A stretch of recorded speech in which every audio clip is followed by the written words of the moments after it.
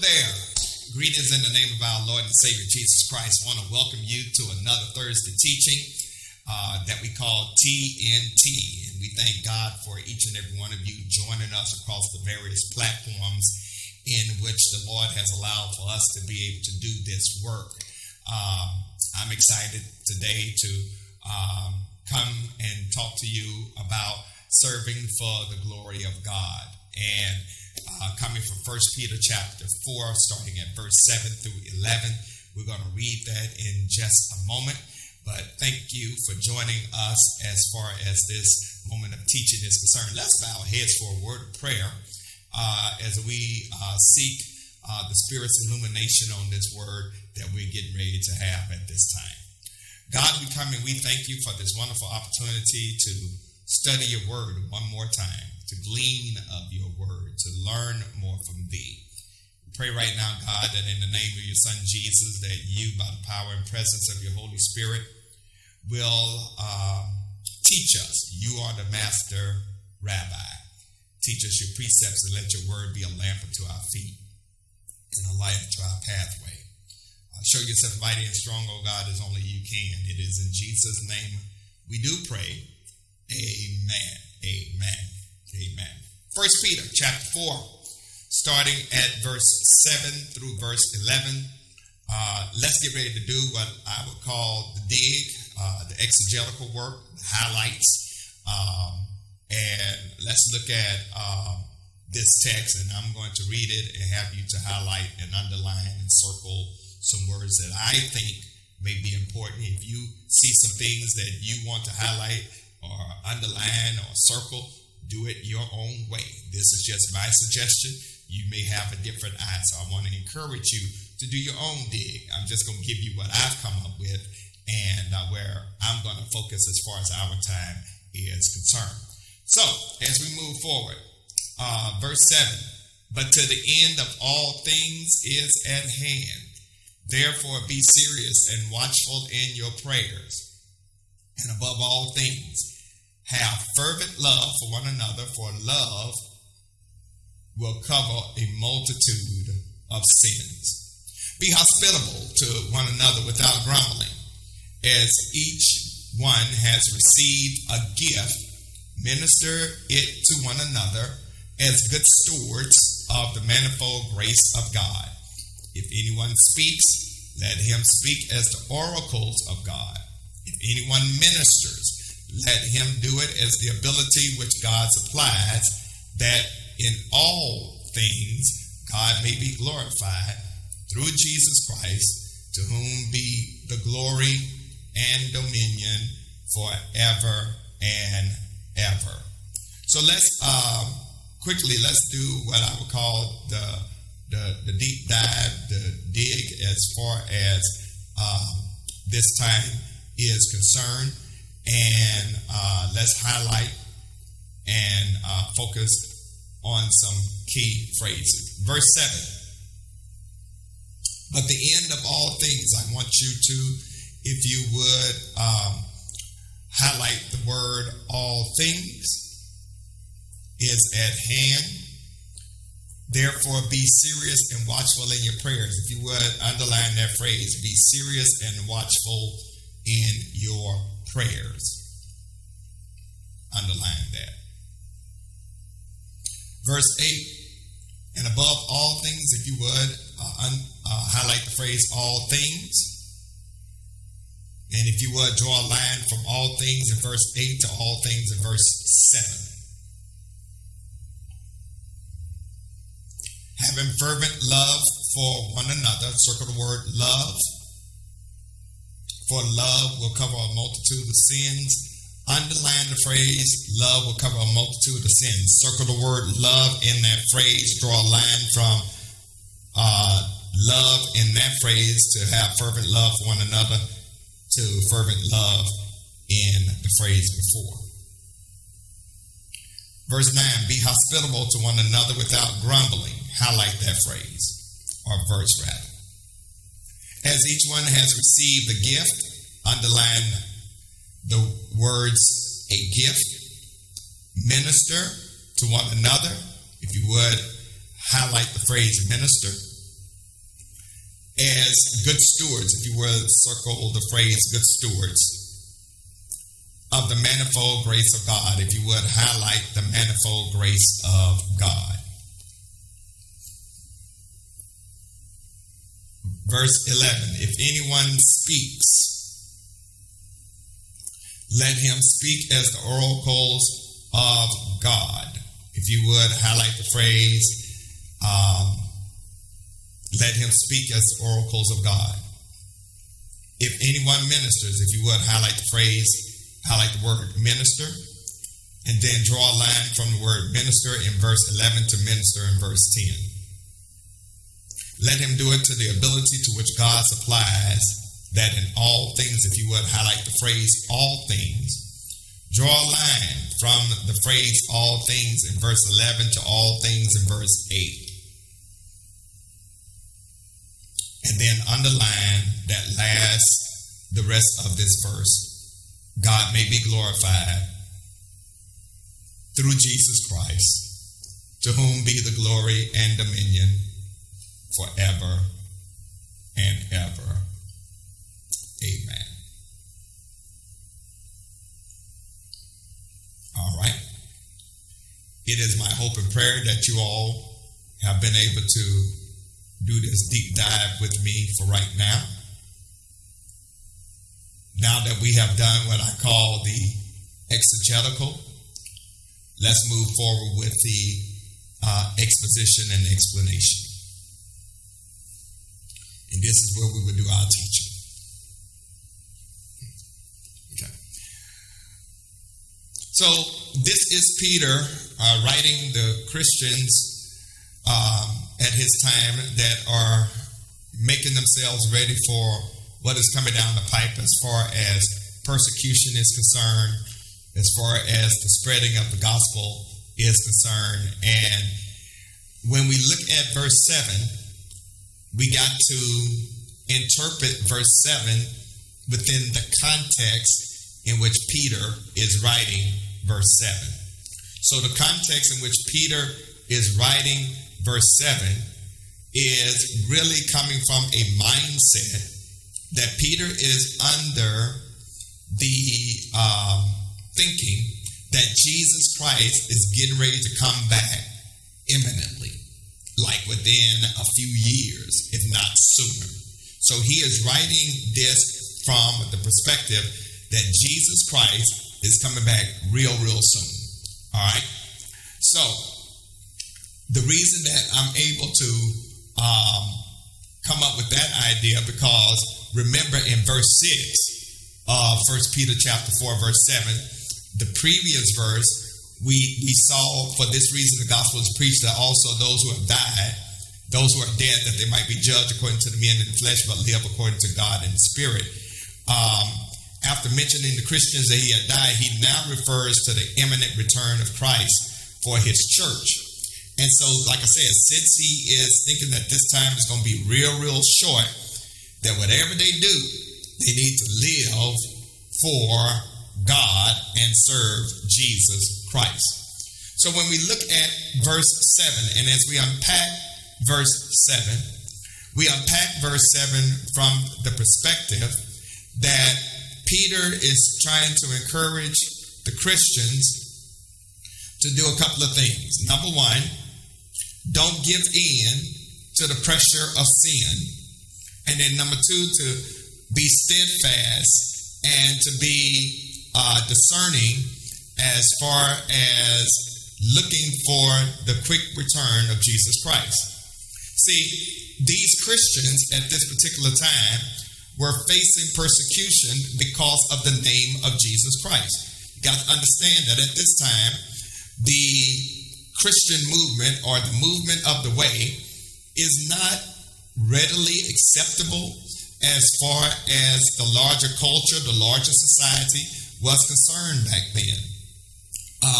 Christianity really did not become totally acceptable until Constantine made it a religion of the state. So Christians were being persecuted, they were being driven underground.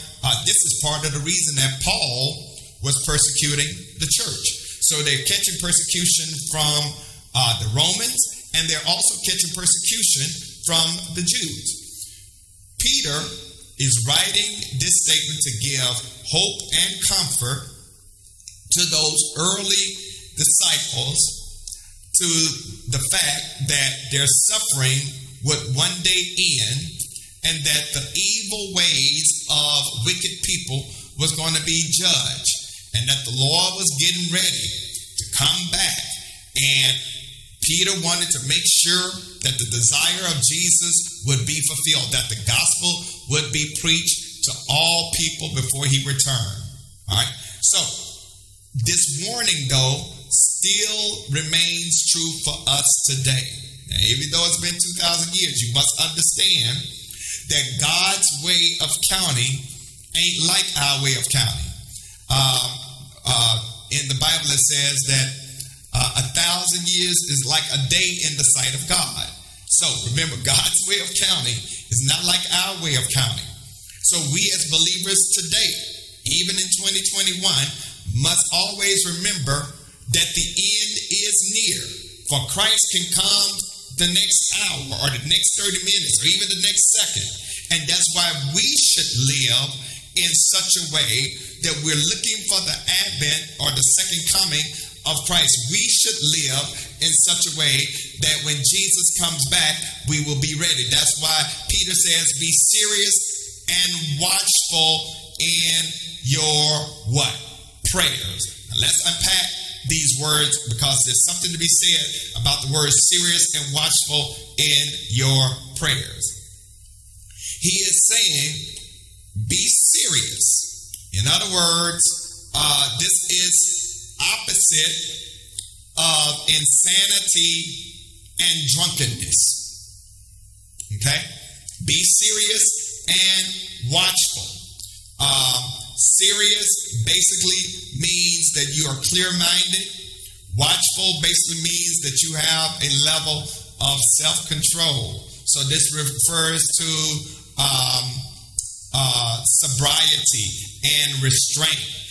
We are to have a clear head. We're to take Christ's return seriously.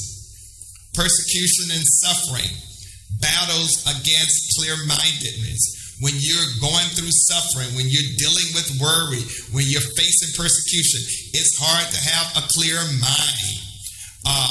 Self-control is difficult when you face injustice, because you really want to go off on folks. You really want to get people back.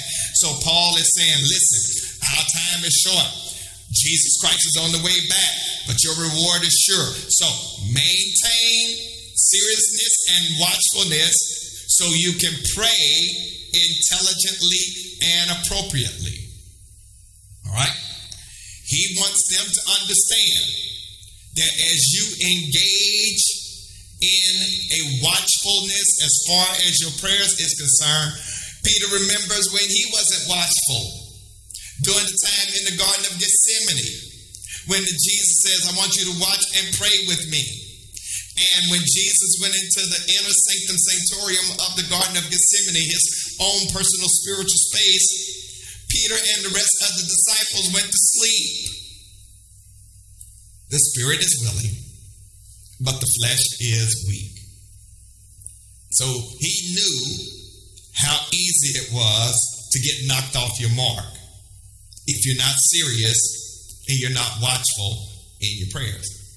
And see, this is what we have to understand. This is what we have to understand. This is the same Peter, the one that recognized Jesus to be the Christ, the Son of the living God. And Jesus said to him, and if you ever read Matthew chapter 16, verses 13 to verse 20, you will see that conversation where Jesus unpacks and says, Peter, flesh and blood has not revealed this unto you, but my Father which is in heaven. And you are Peter, and upon this rock, upon your confession, I'm going to build my church, and the gates of hell shall not prevail against it. And I'm going to give you keys to the kingdom. Whatever you bind on earth will be bound in heaven. Whatever you loose on earth will be loosed in heaven. He gives Peter an awesome charge, an awesome responsibility. And then a few chapters later, when Jesus is talking about I'm getting ready to go to the cross and die, and Peter saying we ain't gonna never let that happen. And Jesus then moves from calling him Peter the Rock to calling him Simon. Simon, Satan desires to sift you like wheat, but I have prayed for you that when you are converted, strengthen your brother. And then he also said, get thee behind me, Satan. So Peter knows what it is to deal with these two extremities of the Lord applauding you and then the Lord condemning you. So what does that have for us today? That means that we got to have self-discipline when we pray. Serious and watchful. Rather than merely doing a quick blessing on your food, you know, that famous prayer. You look down at your fried chicken, your collard greens, your macaroni and cheese, your cornbread, and you say, Jesus, well. Or a 3-minute devotional, and you think you get your time in. There are times when you really need to be sincere and sober and really talk to the Lord. The reason that many of us are so unprepared when persecution comes is because we don't spend time with the Lord. Last night on our prayer call, and we have this prayer call every Wednesday night for about 15 minutes. The disciples of the church and those that join the prayer call, many of them get on anywhere between 25 to 30 people on at 8 o'clock. They're fellowshipping with each other, having a good time, catching up with each other, encouraging each other. And at 8:15, I come on. I lead us in a devotional, and then we have prayer. What we got to understand is that devotional is a requirement, or it entails, rather, scripture and prayer. You have to know how to pray scripture. This is praying scripture. And so what winds up happening is that I would do a devotional, and then I ask for prayer concerns, and we will pray. Now, we can get up to, I believe last night we had over 70-something people on the call. I wanted to get up to at least 100. If we were to do prayer meeting in the church, we probably wouldn't even have 5 people. But on that call, we're on our way to at least 100. Can you imagine what will happen if we get 100 people in prayer sincerely? But now, here's what I pushed us on last night. That over the next several weeks, I want to focus on praying dangerous prayers. And what do I mean by praying dangerous prayers? I mean praying prayers that are out the box that only God can bring to pass. I'm talking about praying prayers that is so bodacious, so courageous, so invigorating. Not just a prayer, Lord, help me pay my bills and stuff. I'm talking about praying prayers that only God can answer. Guess what that requires? That requires you listening. That requires devotion. That requires sincere communication. I'm talking about praying real prayers, not just these churchy prayers where we use this flowery language, the language where, now, Lord, here we are once more again. God, our head bowed down to the Mother Earth. And, oh, Lord, I want you to come see. No. I'm talking about sincere prayers, not performative prayers. I think I just said something. Sincere prayers. Asking God for something that only God can bring to pass. Okay? Because guess what I've discovered about God? God does not care if your subjects and verbs agree or disagree. God does not care if you stutter in your prayers. God is looking at your heart. God is looking at the time you're putting in with Him. So I'm not talking about these performative prayers. I'm talking about sincere prayer. Okay? All right. So, Be serious, be watchful in your prayers. Now, also what I want to remind you is the fact that Peter, again, is under the mindset that Jesus Christ is coming back. And I want to talk about how do you and I make preparations for the Lord coming back. Because guess what? The Lord gonna come back for all of us. Now, either it's going to be his return in what is called the second coming, or he's going to come back for you when you die. But in either case, the Lord is coming back. Let me say it again. All of us are going to see the coming of the Lord. Either it will be his second coming, or it will be when you die. But guess what? For the Christian, for the disciple, for the person who has committed her or his life to the Lord is coming back. And this is how you prepare for that. You got to live each day as if Jesus is coming back at once. You got to be careful about living sloppily. You got to be careful about living sloppily. You got to live each day as if Jesus Christ is coming back. And what does it look like? That when he does come back, you want to make sure he don't catch you doing stuff that's antithetical to whom you profess to be. Live each day as if he's coming back. You got to keep a clear head and not get carried away with your own indulgences. You got to discipline yourself and stay alert for prayer. You need to make active expressions of love a priority. You need to be faithful in your stewardship. And in everything, praise God as the source of your power. All of that is in these verses that I'm getting ready to further unpack.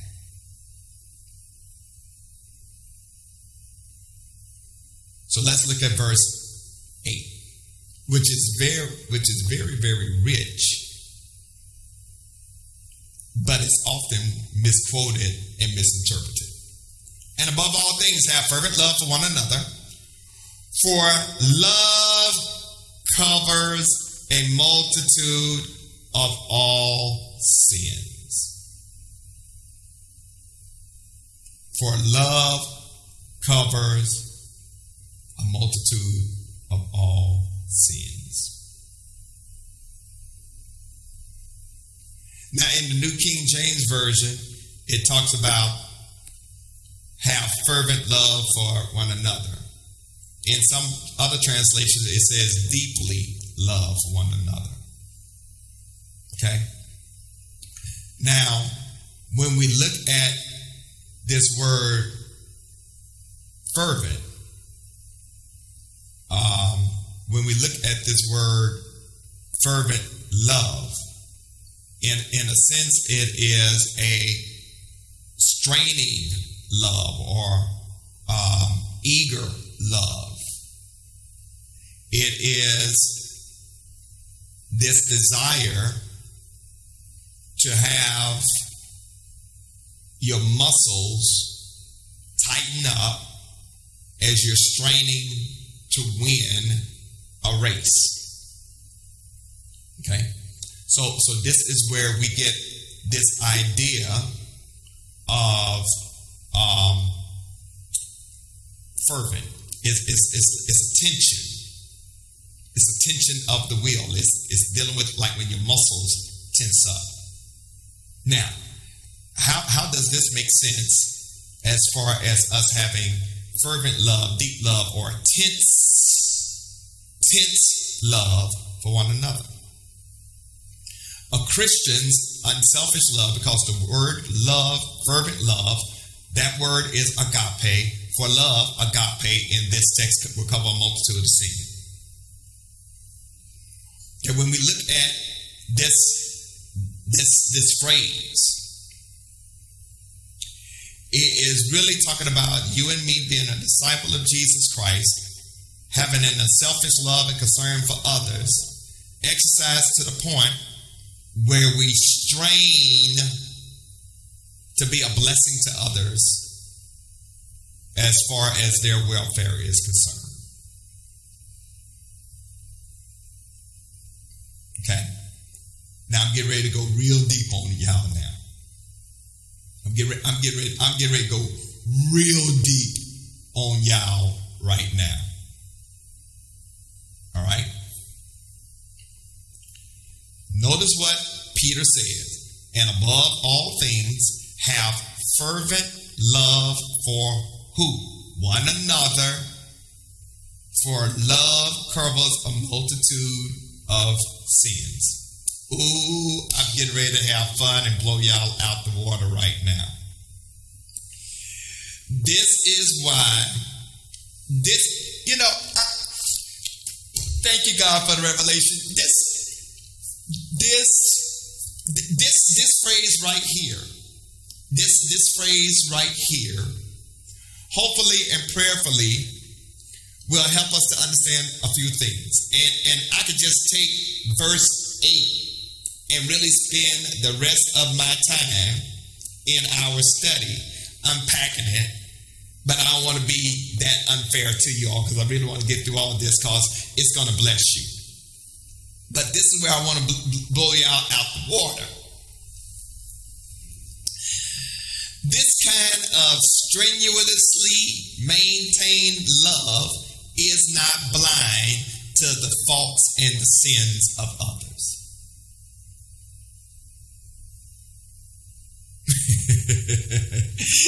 It's not blind to the faults and the sins of others. Okay? It is not saying, you do whatever you want to. No.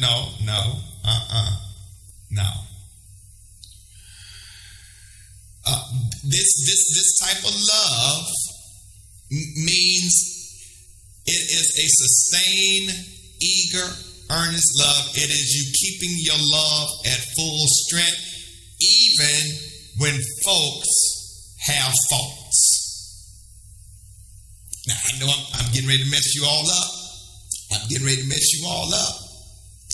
Notice what Peter says, and above all, have fervent love, watch this, for one another. Who is he talking about, the one another? What Peter is talking about in this context is you having fervent, deep, sustained, tense love for those who are other disciples. This is the church, which when I hear people say, I love Jesus, but I hate church.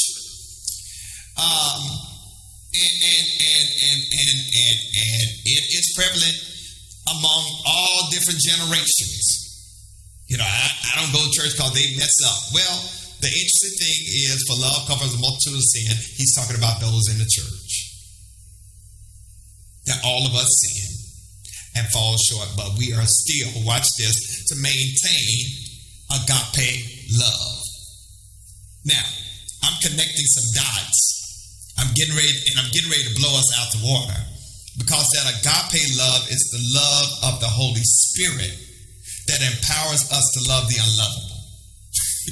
And sometimes, yes, church folks, Christians, disciples can be rather unlovable.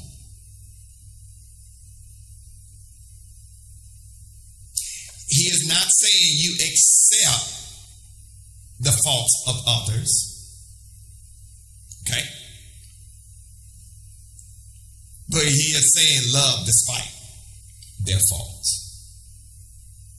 Now, I'm drilling something down here, because when he says have fervent love for one another, he is talking about those that are part of the household of faith.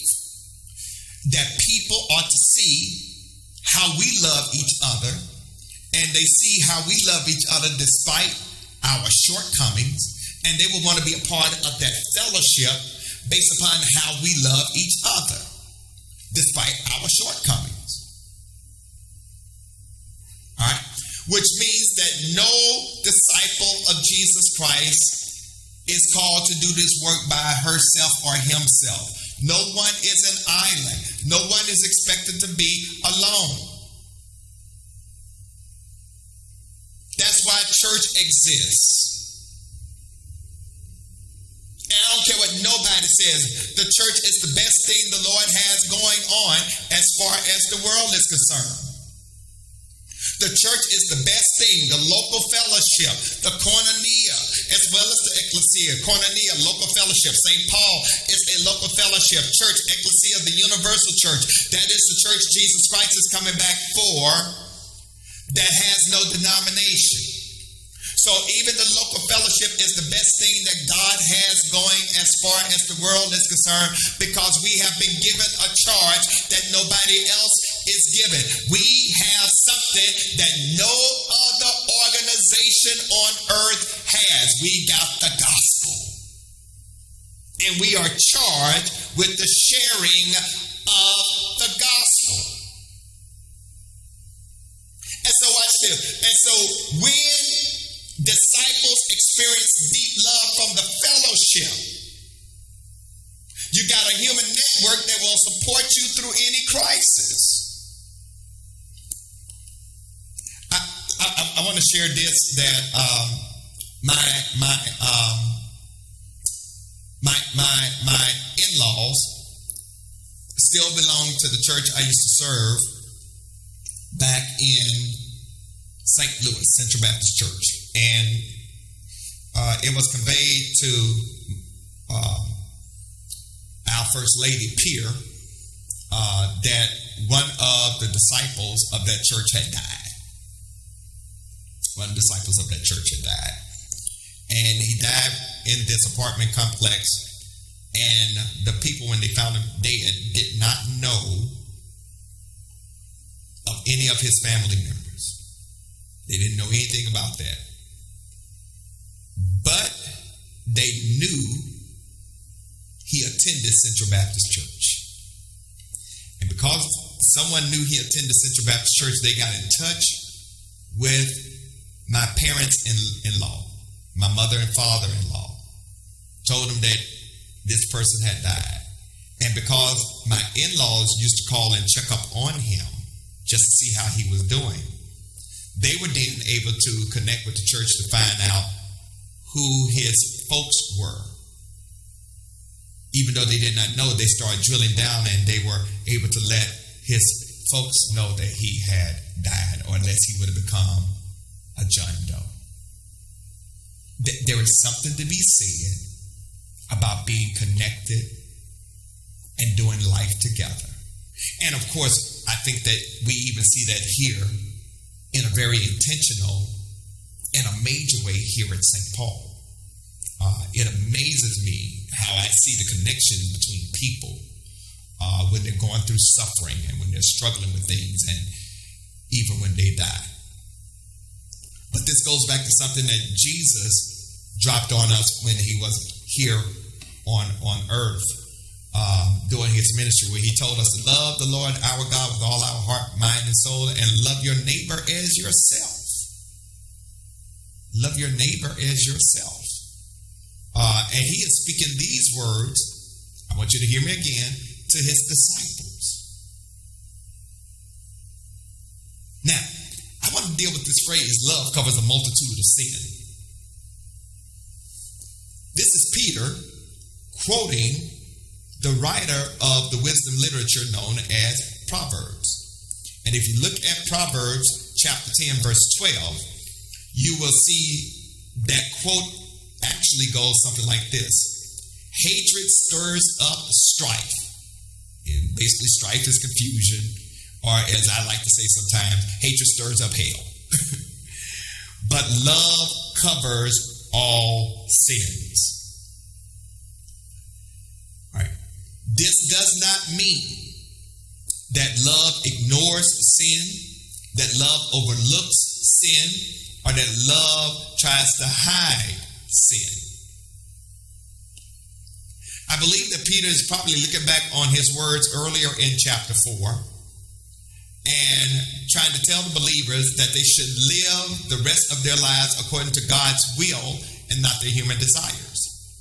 And as believers, watch this, they are finished with sin. The covering of sins then is the ability that we as disciples have to forgive each other because Jesus Christ has forgiven us. That love now becomes that buffer, that cushion that smooths out the bumps and irritations caused by fellow believers. Remember, I've said plenty of times, if you say that you love God but hate your fellow brothers and sisters, you are a liar and a thief, and you are a liar, and God is not with you. Okay? So again, when we talk about love covering the multitude of sin, it's not that it's overlooking, and it's not that it's ignoring, and it's not that it doesn't hold you accountable for your sins.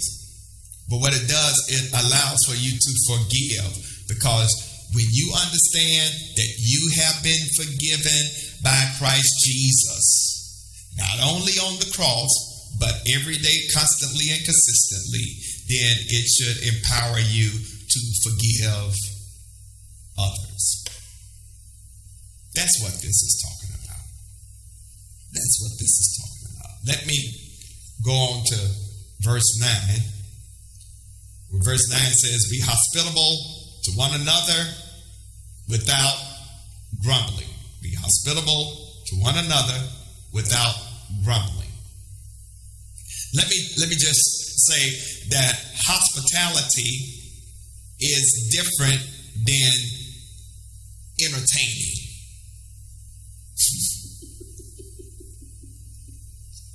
Many of us know how to entertain, but very few of us know how to be hospitable.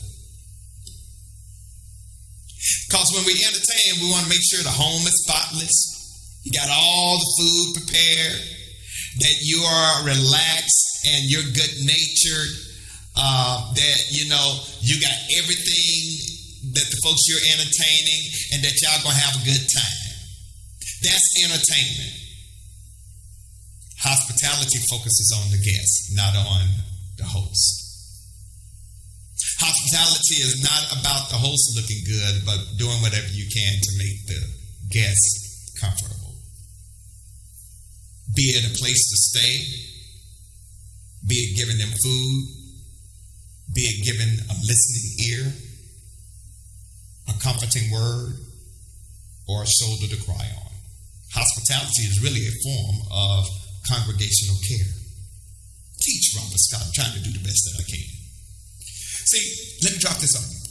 Hospitality can happen even if your house ain't sparkling clean. Hospitality can happen not around steak and potatoes, but around chicken noodle soup.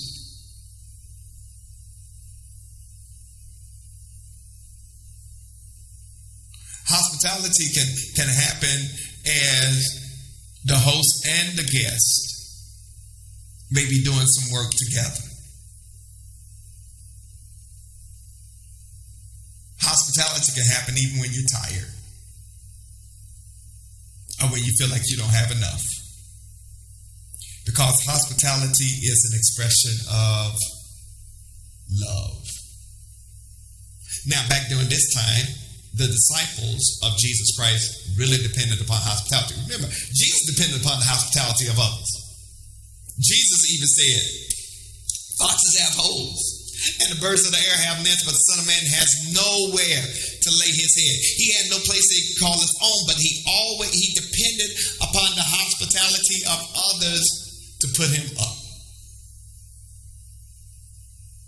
Okay? Jesus will always sleep on somebody else's couch.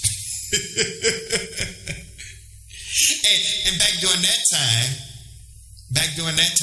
the disciples had to depend upon the hospitality of others as they traveled. There was no Holiday Inn, there was no Hilton Hotel, there was no Marriott. Didn't have any fancy hotels like we got in today's culture. Basically, traveling preachers and teachers had to depend upon Christians to give them a place to stay. And if anybody knows this quite well, it's the black church, and especially black preachers and pastors who are at least 70 and older, because when they were coming up during the time of the 30s, 40s, 50s, and 60s, many of them could not stay in hotels. They had to stay in the homes of deacons and pastors and others. So we know something about good hospitality. And what hospitality does, it draws people together and it allows for them to get to know each other. One of the things that I love the fact that whenever we bring someone in to be a blessing to us through the preaching and the teaching, or even the singing, or their use of their singing gifts, we try to be very hospitable. We try to make sure that they're good. Now, we ain't going overboard with some of these outlandish requests that some folks make. You know, some preachers have become so full that they want to send you a rider telling them, well, this is what we request and things like that. And when I see that stuff, I'm going like, thank you, but no thanks. But we're going to make sure that if you come to the St. Paul Church, if we ask you to come, that we're going to take care of you. Okay? We're going to take care of you. We're going to do the very best that we can with what we have. And we're going to take care of you. Now, here's the other thing. He says, do it without complaining or grumbling. Now, let's be honest. Had to clear my throat on that. Because sometimes you're trying to show hospitality to God's folks will get on your reserved nerve. That's the nerve past the last nerve. I hate to say it. There are some times when hospitality can be hard work, because some folks are more difficult than others. And there are times when hospitality can become more of a duty than it is a joy. And Peter is saying, whatever you do it without grumbling. Do it without grumbling. Do it without grumbling.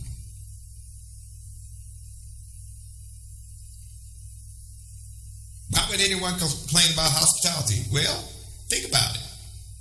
When you have guests, they can eat you out of a house and a home. Hospitality is expensive. Food ain't cheap. Also, guests can take your energy. You know, sometimes when you have guests, they talk about all the stuff they're going through, and if you want to be gracious, you listen to it. But let's be honest, it can be tedious because you got your own stuff. And showing hospitality takes time, and that's something you can't get back. Okay? But the Bible says, show hospitality. That's an investment. And let the rest take its course. Because guess what? Your time belongs to God. Food in your cabinets belong to God. Your energy belongs to God. Your spirit belongs to God. And so we're called to treat people like royalty. I love it when the word gets out that when anyone comes through our church here, the word is, well, if you ever go to St. Paul, you're going to be treated well. That's a sign that we are trying to operate in the gift of hospitality. And here at St. Paul, we want to do it what? 5-star. Peter makes a shift in verse 10. He talks about, as each one has received a gift, minister to one another as good stewards of the manifold grace of God. The word gift here is in the Greek charisma. This is a gift that comes from the Spirit. Minister, the word minister is a derivative of the word diakonos, which is where we get the word deacon. So it's basically servant. So Peter is saying, as each one of you who have received your spiritual gift, minister, serve one another, and remember you are a steward of the gift that God has given to you by grace. The word grace is charis. Okay, the word grace is charis. That's the name for our daughter. Pierre and I named our daughter Charis. Now it's really pronounced Charis, but I got folks in Mississippi that would jack it up, so we call her Charis. But the proper pronunciation is Charis, like Christopher or Christmas. So we are gifted by the Holy Spirit, and we have to give an account of these gifts that God has given us. Now, what we got to understand is that the spiritual gift is an ability given to us by the Holy Spirit to be a blessing for the church. It is the capacity for us to serve God's people in a supernatural way as we spread the gospel. You will see listings of gifts, particularly in 1 Corinthians chapter 12 through 14 and Romans chapter 12, particularly verses 1 through 9. All right? When we as followers of Jesus Christ recognize that we can't do this work apart from the Spirit of Christ, and recognize that we're called to do this in partnership to the body of Christ, then our gifts become magnified and effective. And then you can appreciate somebody else's gift. Because guess what? When you and I are saved by the Holy Spirit, that moment we get the Holy Spirit, we are gifted by the Holy Spirit to do certain things that we could not in and of ourselves do. But the gift is not for our own personal edification. It is for the edifying of the body. It is for us to serve the body. And most believers have a multiplicity of gifts, but all believers have at least one gift to do and to engage in the work and the service of the kingdom of God. And so what we have to understand is that our gifts are meant to be a blessing to others in the church. And as being good stewards mean you can't hide your gift, but you got to use them to build up the body of Christ. Now, this is what I want you to understand. Your ability, my ability, should be faithfully used in being a blessing to others. We don't do this stuff for enjoyment. You don't have the right to use your gift when you want to, how you want to, and for whom. Some of you feel like you don't have a gift. You do. You got a gift. God has entrusted something to you to minister, and you got to find a way to do it. If you see a need in the church, meet it the best way you can. Let me say that again. If you see a need in the church, even though it may not even perfectly match your gift, try to do something to help. Don't withhold your capacity to minister or to serve. Because guess what? You got to give an account for that. Well, as I come in the home stretch, let me just say that Peter then says, anyone speaks, let him speak as the oracle of God. So anyone minister, let him do it to the ability that God supplies, that in all things God may be glorified through Jesus Christ, to whom be the glory and dominion forever and ever. Now, different people kind of differ on what Peter means when he says that anyone speaks, let him speak the oracles of God. There are some who think that Peter at this moment is dividing Christian service into two categories, speaking and serving. And there are those who think that he is going back even to when the church office of deacon came into play in Acts chapter 6, verses 1 through 7. Remember, during that time, the apostles, who were the pastors of the church, had to deal with the controversy between the Hebraic Jews and the Greek Jews because the widows were not receiving their daily allotment or benevolence. And the apostles came before the congregation and said, we need to focus on the word. And why do we need to take time away from the word and from prayer to deal with this? We want you to give us the name of 7 men who have a good report, who are filled with the Holy Spirit and wisdom, that we, the apostles, may put over this work. And the Bible says that they chose 7 men. Of those 7 men, they were of Greek Jewish descent, because all of their names were Greek as far as their derivatives were concerned. And the apostles, the pastors of the church, put those 7 men to handle that business while they continue to work on, watch this, their speaking gifts, preaching and teaching the word of God. So there are those who think that this is referring to this, but we got to understand that the speaking and the serving gifts overlap. Let me say that again. The speaking and the serving gifts overlap. We speak to empower people to serve, and people serve so they can bring others so they can hear us speak.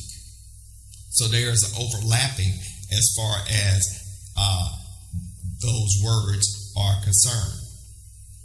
And so what Peter is doing at this time is encouraging believers to use their gifts. And if you're going to speak, you're going to be held responsible for what you say. God holds you accountable for what you say. Because when you're speaking, it is like you're speaking for God. And it's a whole lot of stuff that is being said in pulpits, that is being taught, that God ain't got nothing to do with. But eventually those people are going to be held accountable, not only in the afterlife, but even in this life. That they would be held accountable to God, because when you speak, you are speaking the very words. That's what the word oracle means, the very words of God. That sets you apart from everyday conversation. That's why it's important that when we are in a worship context, we ought to speak God's word. We should be serious, after careful prayer and study, that we're speaking God's truth through preaching and teaching. You can't take this stuff frivolously. In other words, this is more than just motivational speaking. This ain't a time, preaching and teaching ain't a time for you to just go on cracking a whole bunch of jokes and making folks laugh. It's serious. It's serious. Because eternity weighs in the balance. It's serious. But not only that, also people are called to serve. And they're called to serve not in their strength, but in the strength of God. That's what it means when it says the ability which God supplies. That comes through the power and the presence of the Holy Spirit. So whenever we use our gifts, either speaking or serving, we ought to be relying upon the power of God. So watch this, so that God may be glorified through Jesus Christ. And that's who ultimately deserves all the glory, honor, and praise, because it ain't our power. It's God's power. Zechariah 4:6 says, not by might nor by power, but by my spirit, saith the Lord of hosts. Well, I hope this time of sharing has been a blessing. Are there any questions? If there are not any questions that we can answer through our online chat, I want you to, at this time, make preparations as far as serving is concerned. One of the ways that we can serve is through giving. Giving is service.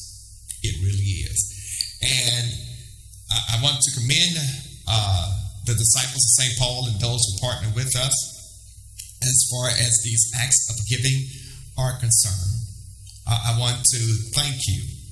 And you have a wonderful opportunity right now to partner with us through serving by giving. Here at St. Paul, there are three ways you can give. The first one is either by mailing your check or money order to the church at 1401 Allen Street, Charlotte 28205. Or you can drop off cash, check, or money order here at the church. But make sure someone is here to receive your offering by calling the church at 704-334-5309. The second way you can give is through our church website, through ACS or Church Life. And then the third way you can give is through the app called Givelify. You can download that app to your smart device, connect it to your favorite credit card, and in 3 clicks, you can give to St. Paul as we do the work of ministry in the church and mission outside the church. So I want to thank you as you make preparation to serve the Lord through your giving. And I want to thank you for taking time out of your schedule to partake as far as this time of teaching is concerned. So let's seal this moment with a prayer and a benediction. God, we thank you for those who have tuned in to partake of this teaching moment. We pray, oh God, that you will seal it now by your Spirit. We pray, oh God, that you will help us to apply the things we have learned from this pericope, this text, so that we can be bright light shining in a dark and hurting world. Thank you, God, for the master teacher you are. In your Son Jesus' name we pray. Amen. Well, listen, God bless you, have a smile upon you, and we hope and pray that you will join us on next Thursday as we continue to work our way through 1 Peter.